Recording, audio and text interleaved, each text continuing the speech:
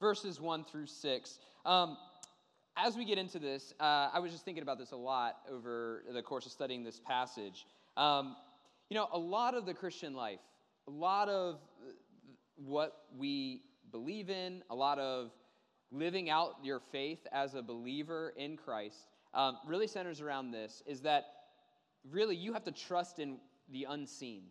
You have to trust in things that you cannot see with your eyes. I mean, this is what Paul talks about, is that, faith is not by sight, right? And we walk by faith and not by sight. And so there's an idea that you have to trust the unseen. I just wrote down like 3, but there's so many more you could really think about. Number 1, the most obvious, Jesus. You may see the results of Jesus and what he has done. You may see the results of God and what he has done in the physical world that we live in, but you've never actually seen Jesus. You never beheld his face. Now, we sing about that in these songs, like there will be a day that we get to see his face, but up until now, you have not seen his face, yet you are to believe in him. It's trusting the unseen.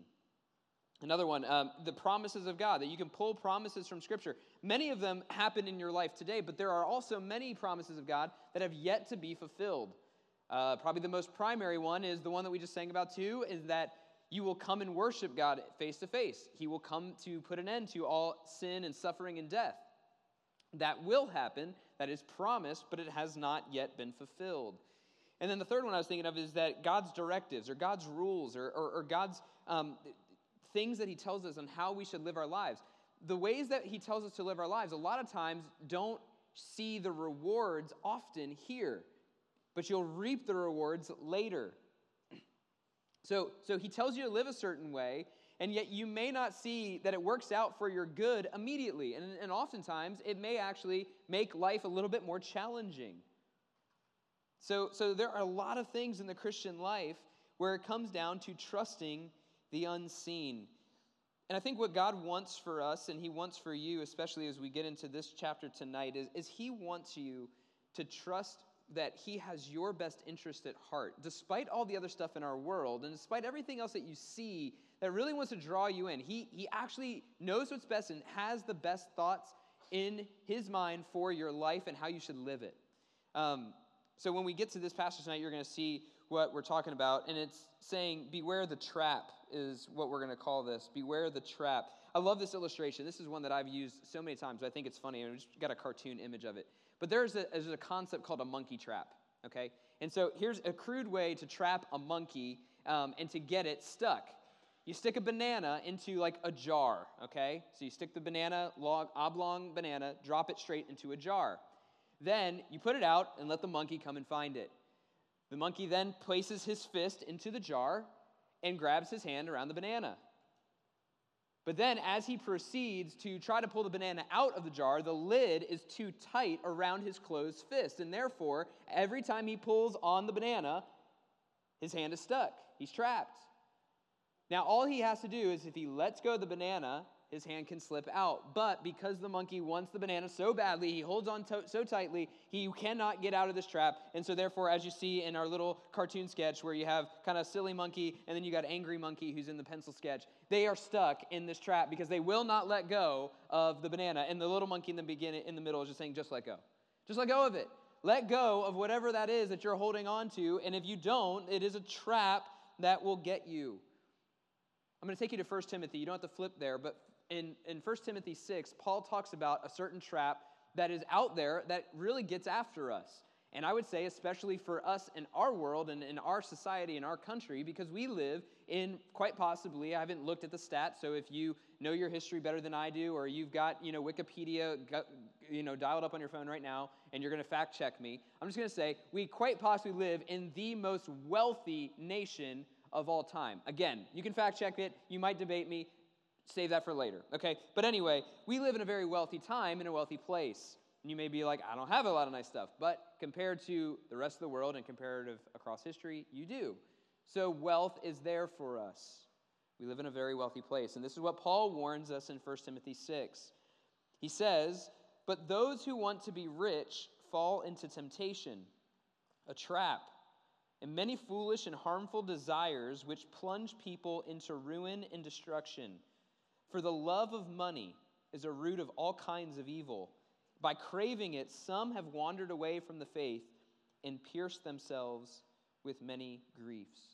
This is what I was talking about before, that the Lord has such good things for you, and he has better plans for you, and he has your best interest at heart, and he doesn't want you to chase after money. He doesn't want you to fall into the temptation to try to be rich, because if you do, there are a lot of kinds of evil that can come from it. You can be pierced, and you can be hurt, and you will even potentially put yourself in a position where you could wander away from the faith.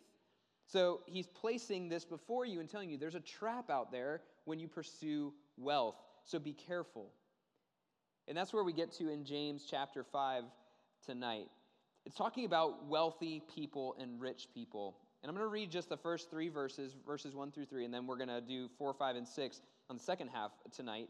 But I want to read the first three verses and explain a little bit of what he's saying here so you understand the context of James 5. So here's what he says. He says, "Come now, you rich people, weep and wail over the miseries that are coming on you. Your wealth has rotted, and your clothes are moth-eaten. Your gold and silver are corroded, and their corrosion will be a witness against you and will eat your flesh like fire." Now, here's what you need to understand about James 5, and especially when he's talking about rich people here. When he starts out, "Come now, you rich people," he is making a statement addressing not Christians in the church that he's writing to, but he's talking to people who are not saved, who are in the world, and who are wealthy. The reason you know that is because everywhere else in James's letter, you'll notice that he says things like he will in verse 7, which we'll get to next week, "Therefore, brothers and sisters," or "Brothers and sisters, come now, let's reason together." He says brothers and sisters when he's addressing the other believers in Christ that he's writing this letter to. This is really important, because then you have to start to ask yourself the question, okay, if he's not talking to Christians and he's talking to people in the world who are not in the church, will they ever read this? Because again, this is a real letter written from a real person to a real group of believers in a real church. So he's writing about people in the world who are not in that church. So what's the point of this warning? Why in the world would he write to people who wouldn't even hear the words that he's written down to be read out loud? And the reason is because he is trying to help us as believers not look outside at all those who are out there gaining wealth and gaining all this other stuff, and he's trying to guard our hearts from a couple different things that can happen when we look at what they're doing out there with their wealth or how they're obtaining it. James is trying to make sure that we don't fall into the trap of pursuing wealth the way that the world is doing it. He wants us to be careful how we view those around us who are rich. And I would just tell you, it doesn't have to mean rich in monetary things. I know that's the context of this, but I think for you guys as well, I mean, a lot of you, your monetary value depends on what your parents are bringing home. I know some of you guys have jobs, okay? I get it. But you don't have enough where you're paying the mortgage or rent on top of a car payment, on top of a cell phone bill, on top of utilities, on top of all that. You're dependent on mom and dad, okay? Let's just get that out there. You are a dependent. The government says so because your parents, when they do their taxes, they get to claim you as a dependent. So you are dependent on their wealth. So I also don't want you to just stuck. This does talk about money, but I don't want you to get stuck on just money is the idea that we're going after here. It could be people who are wealthy in other ways. You could talk about like wealth in relationships, or wealth in their popularity, or wealth in their skill set, or wealth in their knowledge. I mean, like people who are successfully and just well off in a certain area of their life. And there are things in this that we have to be careful we don't let our hearts wander when we see people who are well off in other areas. So it's not just rich in money, but could be rich in something, I think is a good application point for us. But here are the things he wants us to be careful of. Number one, don't envy what these rich people or these people who are wealthy, what they have. Don't look outside at all those people who are gaining a lot of stuff, making a lot of money, or just have the nicest new shoes or clothes or video game set or a nice new car, or always have the nicest cell phone and Apple products the moment they come out. Like, don't look at what they have and just go, I want that. He's trying to guard our hearts from envy. Because if you look back in chapter 4, he talked about when you envy and cannot obtain it, it causes a lot of bad stuff. It ends up causing fights. It ends up causing you to wage war against others. It ends up making your spirit sick. So don't do that. If you need more kind of explanation on that, just go back and reread the beginning of James chapter 4 when he talks about covetousness and all the envy and the things and what it does to our souls. It makes us sick. It's a trap. So don't envy what people have. Don't envy what those rich have gained. Number 2, don't aspire to be like them. Another way to put this, don't just fix your life on trying to be wealthy and successful like they have been successful and wealthy. Don't just do every little thing that you do. Don't make decisions in your life. Don't make everything about that end goal of being the best, wealthy, the one who's got it all figured out, has gained a lot of stuff, and has a lot of material stuff, and just excess everywhere. Don't fix your life on that. I'm not saying it's bad to become successful. What I am saying is don't fix your life on that.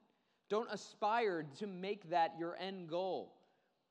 You know, like with the passage that Alex did last week, a lot of that talking about making plans for the future. A lot of that is that same concept of this monkey trap, right? Like you have these dreams for your future and you hold on to them so tightly. Like you think like it's all going to matter if you get into this school, or it's all going to matter if you get to be with this person, or it's all going to matter when you get out of that house or get to go here, and you hold on to that dream so tightly. And yet what is going to end up happening to you is it's going to kill you because you won't let go of it. Last week's passage is not about not making plans. It's about holding your plans so loosely and submitting them to Christ that you live free of being bound to whatever it is that you want. You want to be free of that. You don't want that to strap you down. So what he's saying is don't aspire to fix your life on everything that they have, just to make yourself like them. Don't do that. Live free of that expectation to be like the wealthy. The last one is don't get bitter about what you don't have. And this is what he's also trying to be careful telling. He's saying to the people who are reading this, he's giving a warning, it's like a prophetic warning to rich people who will not read the letter, but he's telling the Christians who will read the letter, this is the end of them. Listen to their end. Misery is coming upon them. Their wealth is rotted. Their clothes are moth-eaten. Their gold and silver corroded. And when they get to the very end, it will stand against them as a witness. This is not good stuff. But don't get bitter about what you don't have. Don't look at everything else. Oh man, they always get it. Like I follow Christ, I do the right thing, but they always get everything they want. I pray for stuff and God says no or doesn't answer that prayer. These people don't even pray and they just roll out of bed and stuff falls in their lap. That's not fair. I'm tired of this. If you start to feel that way, or if you catch yourself saying things like that, that is a road that leads you to bitterness. And if you were in our church a couple of weeks or a couple months ago, Pastor Rob in Hebrews did a great job talking about the root of bitterness, what it will do. Again, it's a trap, and it will spoil, it will rot the core of who you are. And it's hard to dig that bitter root out. It's painful. So he's warning us, do not allow the ways that you view the rich to change your life. Don't envy them. Don't aspire to be like them. Don't get bitter about what you don't have. That's kind of the point of what he's writing this to a group of people, again, who he's not even addressing. He's addressing people who won't even read it, but the people who are reading it are being told, don't envy that. Don't chase after that. Don't get bitter about what you don't have. Now, pick it up in the second half of verse 3, and we'll end out to verse 6. He goes on to say this. He says, now, you have stored up treasure. Again, he's still talking to the rich people. You have stored up treasure in the last days. Look, the pay that you withheld from the workers who mowed your fields cries out, and the outcry of the harvesters has reached the ears of the Lord of hosts.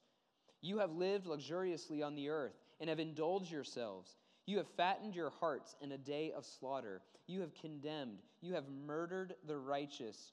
Who does not resist you? Man, he is giving a clear indication of what rich people do. And he does it by there's 4 things that they do. And you can see it basically with the words, you have. Every time he starts out by saying, you have, you have. He's addressing what rich people do. And I think this is where, again, as people who are reading this, he's not addressing you, but it's a great way to test your heart. Because again, we live in a very wealthy place. I know that inflation's crazy. I know gas prices are crazy too, believe me. We have an SUV that eats gas for breakfast, lunch, and dinner, and then we go back to the pump, and my wallet hurts. I get it. I know times are not easy, but again, the wealth that we have is pretty great. And so what we need to be careful of is analyzing our hearts and making sure that we don't fall into being what these rich people do. We don't want to fall into it. And there's 4 things that he says, you have done something. Here's the first one. The end of verse 3, he says, you have stored up treasure in the last days. Okay, so what have they done here? Rather than sharing with others, rather than giving to people, they have gathered the abundance of stuff with their wealth, and they have gathered all these possessions, and they've gotten way more than they need, and they put it into storehouses or modern-day closets or in modern-day storage facilities that are popping up everywhere. I promise you, every time I drive around the city, like I drive up and land gets cleared, and I get all excited because I'm like, ooh, what's the new thing that's going to come here? Like, I don't know if you guys have heard the rumors, we might get a Five Guys in Kernersville. Is that true? It is? I hope. Again, it's still a rumor. Where Wendy's it is kind of gone now on Main Street. I kind of hope that happens. I love their fries. But anyway, I get excited about anytime I see like a flattened land. Actually, it's like one of my icebreaker questions for people is, Alex and I talk about this all the time. If you could bring one thing to your town that doesn't exist here, like a restaurant, what would it be? And Alex and I have debates about this all the time. But anytime I see flattened land, I get excited. I'm like, ooh, what's the new exciting thing coming? And then I look at the little sign, like future home of something, and you're like, ooh, this is going to be great. This is going to be great. What is it going to be? What is it going to be? Storage facility. Super excited about another storage facility. Really love it. Like, love that we have a building with little garages for more junk. Like, that's what we're building everywhere around our town. Love it. It's great. This is excess, okay? This is what these rich people have done. They have stored up their treasure. While other people have needs, they see the needs and they're like, oh, no. Let's put it in our storage facilities. Let it collect dust. We don't even use it. We don't even know what it is. We don't even know if we have all the parts to it. Could they use it? Probably, but it's my stuff. I don't want to share it. This is a habit of the rich. The rich that James is warning, they store up treasure. They do not share. They have excess. They have an abundance. They don't share with those who are in need. They've been blessed with so much, and yet they could care less about the needs of others around them. Back in 1 Timothy 6, Paul said this to a young pastor, Timothy, as he's telling him how to deal with people in his church. He says, instruct the rich to do what is good, to be rich in good works, to be generous and willing to share. See, the rich in James 5, they store up their treasure. They hold on to it, and they don't let anybody see it. Some of their treasure never saw the light of day because they just held on to it themselves. Here's the second thing. Verse 4, you have withheld pay from workers. Workers who mowed your field. And what he's talking about here is that what they would understand, that it's not like grass clipping or grass cutting, like mowing as we think of it. This is essentially like going out into the wheat fields and tearing up the wheat, mowing it down, and then harvesting the wheat, which was very profitable and it was a very valuable thing to do. And a lot of times what would happen in these times is that you would get a day laborer, so you would hire a guy for a day, you would agree on a day's wage, you would send them out into your field, they would collect the wheat, they would mow it for you, and then they would bring in the harvest, okay? That's what he's describing. That's the situation. This would have been very common sense to the people reading this, okay? But what the rich people have done is that they have withheld pay from their workers. They would tell them, they would like bring them in, hey, come and work on my field, come and mow down the wheat for me, and I'll give you a day's wage. Those people work through the hot sun all day, they gather in all the wheat, and then they come up and they say, okay, sir, well, I'm ready for my, denarii, we're ready for my day's wage, and the guy would go, nah, see ya, thanks for nothing, and wouldn't pay him. Now, all of you guys are like, well, that's not fair. Absolutely, it's not fair. But the problem is that those type of day laborers had no rights. They wouldn't be able to go against somebody who was wealthy and who had status in the society and bring a charge against them. It wouldn't hold up in court. In fact, it would be laughed. So there was no laws holding these people accountable. So the rich could just basically go, hey, I make a promise that you work for me and I'll give you a day's wage. But they could cheat them out of what they had promised and there would be no punishment for them. This is something that the wealthy do. They act without punishment. They act without consequence. I mean, in modern times, you see this all the time, right? I mean, it is kind of classic, and a lot of like TV shows do this, but how often does a rich, famous person in our society do something, break a law, and they get a slap on the wrist? And then somebody normal does the same exact crime and sees jail time, right? I mean, the difference is that the wealthy person or the status person usually has a lot of money to pay for really high-powered lawyers who make a bunch of excuses who get them out of jail time. Whereas normal people just don't have that kind of capital or that type of power to do that. You see it in our time. It's no different. But in this time, the same thing is happening. The wealthy knew they would not be punished. They knew they would not get caught. And so what do? They cheat people out of money. So what? What are you going to do to me? You're a day laborer. I own this vineyard. I own this field. You can't touch me. Who's going to bring a charge against me? I'm wealthy. I got status. I got power, man. Get out of here. This is what the rich do. But it made me think of this because the way that they are acting, according to what James is explaining, is they act without the threat of a consequence. So my question is if you knew that you would not be punished, if that punishments were off the table for you, would you just do whatever you wanted to do? Would you do the right thing still? Or would you start to cut corners? Would you lie, cheat, steal? Would you do whatever it took because you knew that there were no consequences for your behaviors? Would you still live with integrity? I'll make it like a student example. If you were told, you just knew you would not be punished for cheating on the next test that you take, would you cheat? I mean, you're not going to get punished, right? I mean, the teacher's going to still give me an A as long as the answers are right, and I see that person's, why not? Would you do it? Some of you guys chuckle and said yes out loud. Hey, if that's a joke, or if that's seriously, there's truth in jokes, just saying. Just be careful. But that's the mindset of somebody who's wealthy and rich and privileged in a lot of ways. They think that the rules don't apply to them, and so they can act without consequences. That's something that the rich do. Verse 5, he says, "You have lived luxuriously." These people have accumulated a lot of wealth and a lot of goods and a lot of stuff, and they are so focused on their earthly comforts. Living luxuriously. They live the finest of fine things. They eat the finest foods. They have the finest clothing. They barely have to lift a finger. They don't have to work, sweat. They live luxuriously. They try to live their most comfortable, best experience they can now. The problem with that is that they are focused on such earthly things that have no lasting value, and they have lost sight of eternal things. And that's the danger of living luxuriously. I mean, we all watch these shows, right? You watch these, they don't do, this is dating me a lot now and how old I am, but they don't do like MTV Cribs anymore. Like, they used to do that show where a celebrity would invite a camera crew into their house, and they would go in, and like the biggest part of that whole show was like, what's in the celebrity's refrigerator? And it was like, wait for it, they're going to open this like stainless steel, massive Sub-Zero brand fridge, and they're going to open it up, and you're going to see what is in their fridge in Cribs. And I remember as a teenager, like, that was like such a big moment. It was like, ooh, what's in their fridge? And then you see like, they've got like 17 cars, one of them that they drive, and one of them is like their, March vehicle that they just drive in March. And then they've got a bowling alley, they've got multiple pools, they've got all the stuff. It's crazy. They're just living luxury, and it looks like fun. It looks like fun. But all that stuff is temporary. And again, the trap and the allure of wealth will tell you that is so fun. You should chase that, go get it. It'll make your life so much better.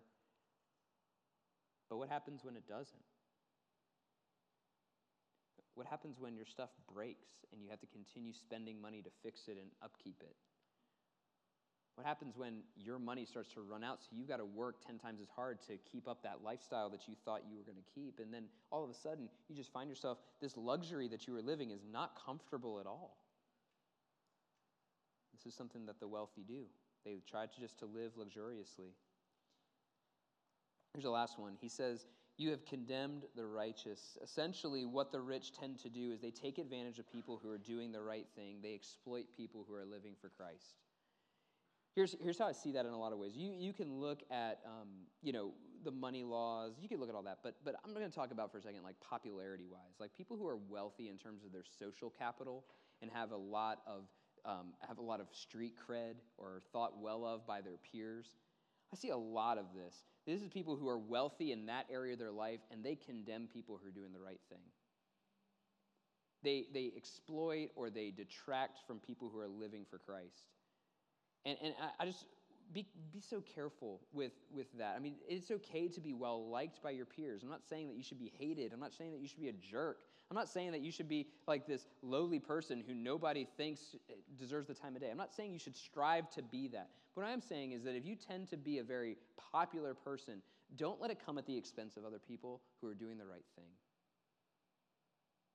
Don't let your popularity be driven by pushing down people who are trying to live godly lifestyles that other people who are quote-unquote popular think are weird. Don't do it. Don't try and gain your popularity by somebody else's godliness.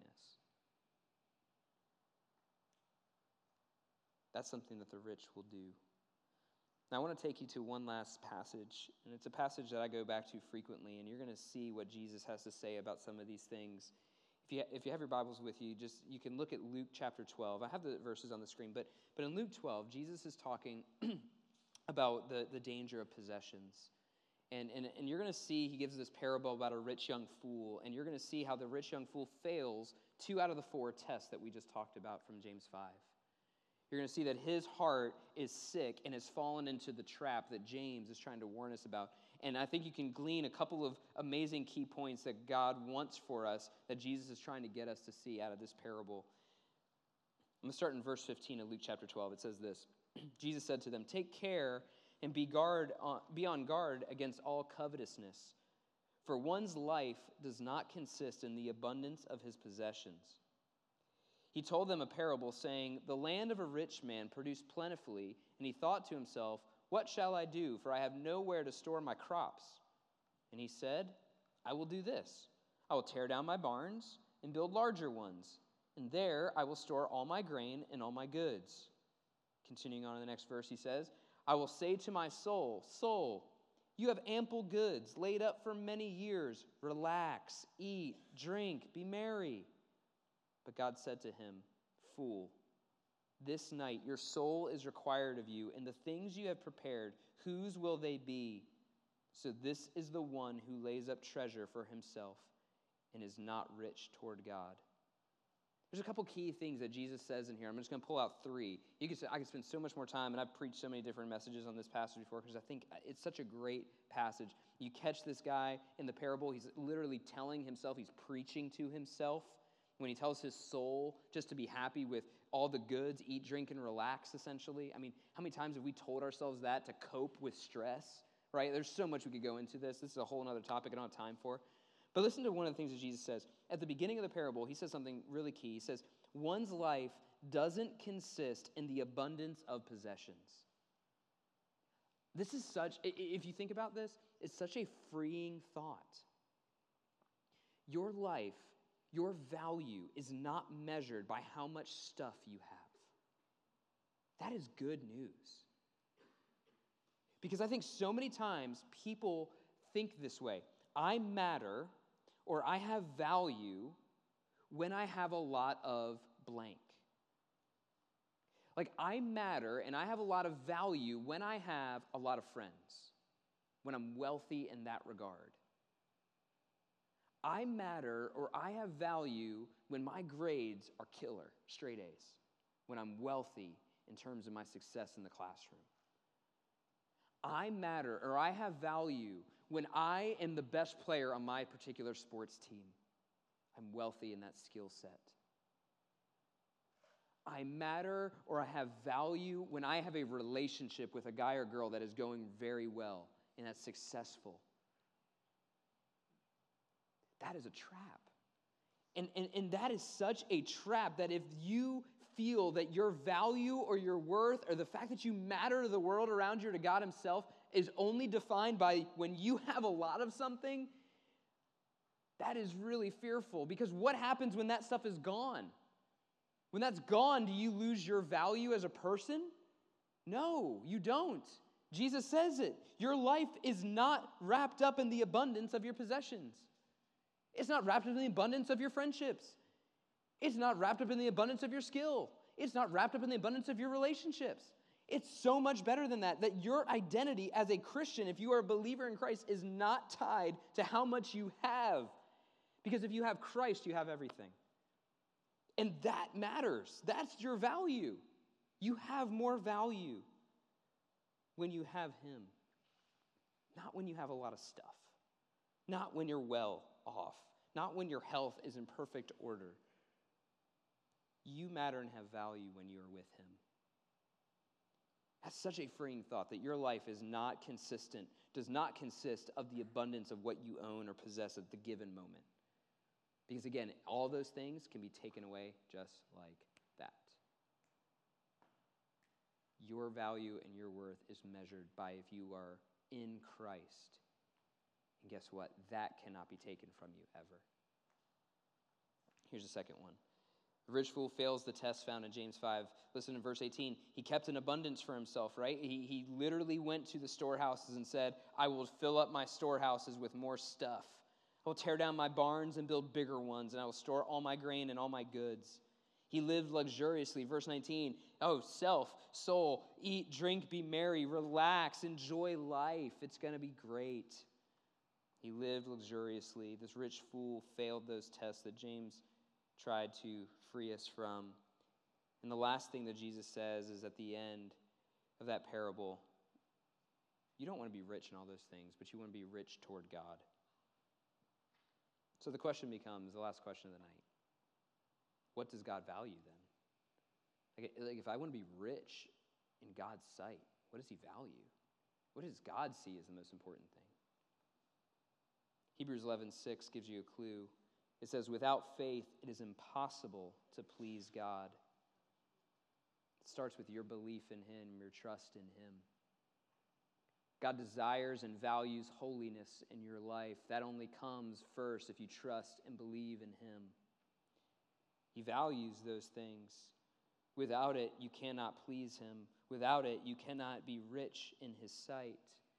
Without Christ, we are in poverty in His sight.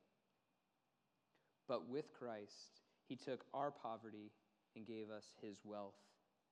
He took on our poverty and made us rich in Him. That's how we can be rich in the sight of God. That's how we can be valued in terms of God's economy. It's all about your relationship with Him. But the pursuit of wealth is a trap that will try to short circuit your pursuit of Him. The pursuit of wealth and trying to own more stuff, to make your life more comfortable, will disrupt the opportunity you have.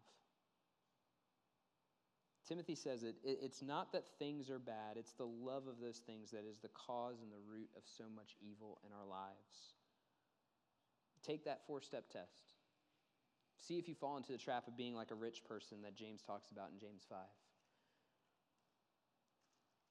If you don't, continue to ask God to guard your heart against envy, aspiring to be rich, or bitterness, so that you can know that what you have in Christ is so much more valuable than the stuff that this world's trying to give you. And the chase after all the other things that are just going to burn, be corroded, be spoiled, be stolen, be eaten by bugs. It's not worth it. It's not worth chasing after. And your value is not found in those things. Your value is found in so much more if you're in Christ.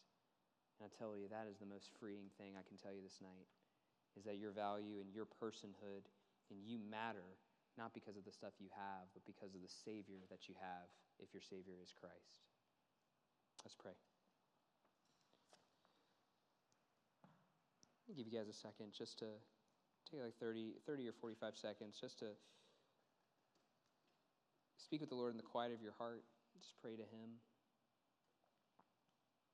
Ask him just to search you out. And maybe you just even ask him to guard your heart, to continue to keep you out of this trap of pursuing stuff. It is so subtle. And we need God's protection to keep our hearts from wandering down that road.